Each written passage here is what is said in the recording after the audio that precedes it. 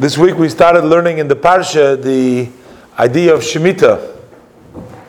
Shemitah is that the 7th year that we don't do any work in the field, in the property.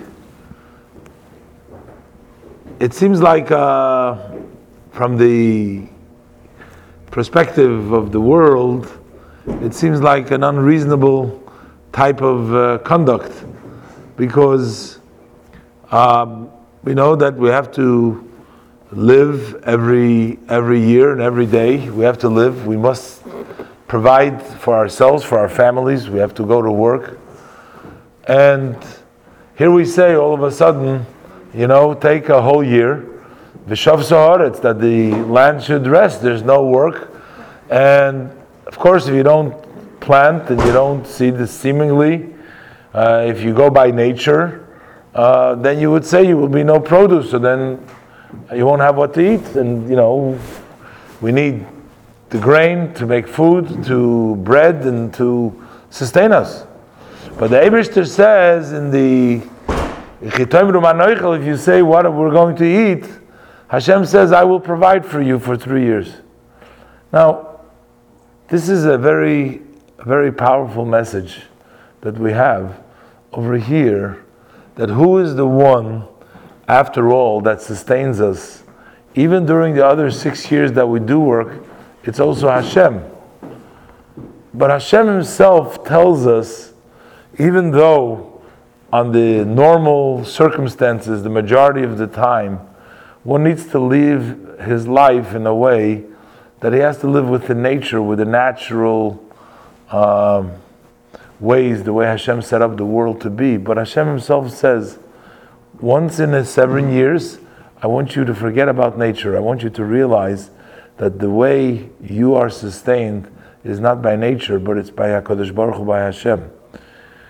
So even though we know that V'racha Hashem Elokecha b'chol asher taseh, that we are required to do work b'chol asher taseh, but still we have, once in a while, we have to stop and we have to reflect. That's the idea of Shemitah, of Shvi.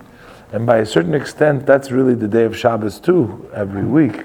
But Shemitah is a whole year, in which we have a whole year of not doing, to stop and reflect that really it all comes from HaKadosh Baruch Hu. Everything else that we're doing are just HaKadosh Baruch Hu's ways. It's Hashem's way of telling us to achieve His blessing, but it's still all Hashem's blessing. And the Rebbe says very interesting, very quickly, 2 points here. On one hand, how could you celebrate Shabbos? How could you celebrate Shemitah if you first have 6 years? In other words, if you have the produce for the 6 years that preceded, then Hashem gives you the blessing. If you don't do that, then you don't have the blessings. In other words, Shabbos can be celebrated only if it comes after the 6 days of the week that preceded it. If you prepare before Shabbos, Mishatorach Be'erev Shabbos, Yechel B'Shabbos. So you have Shabbos as the culmination from the days of the week. But you also have Shabbos as the inspiration for the rest of the days of the week. That means that you start off with the Shabbos and you realize that even while you're doing everything else, the 6 days of the week, it gets its koyach from the Shabbos, that you see that the blessing comes from Hashem from the Shabbos.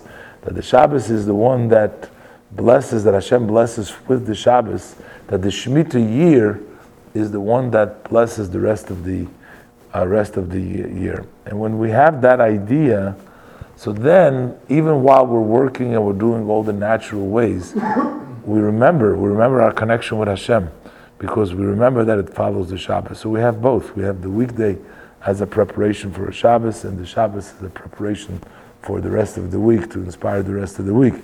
And that, the Rebbe explains, is why Shemitah is such a central, because it has such an important message. That's why it's such a central mitzvah. And that's why we learn, like in the beginning of the Parsha, it says, Bahar Sinai, especially we separated this mitzvah to teach us about all the teaching of Har Sinai, is because Shemitah has this profound message to us, which helps us in all of the Avodah, and all of the rest of the service, and all of our mitzvahs.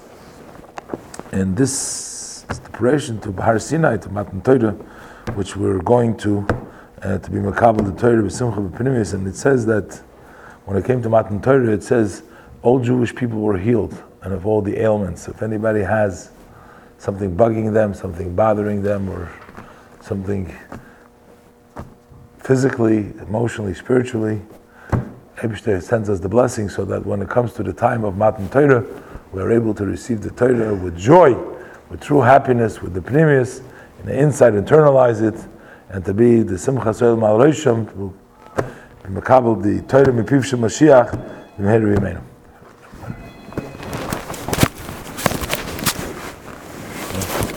Amen.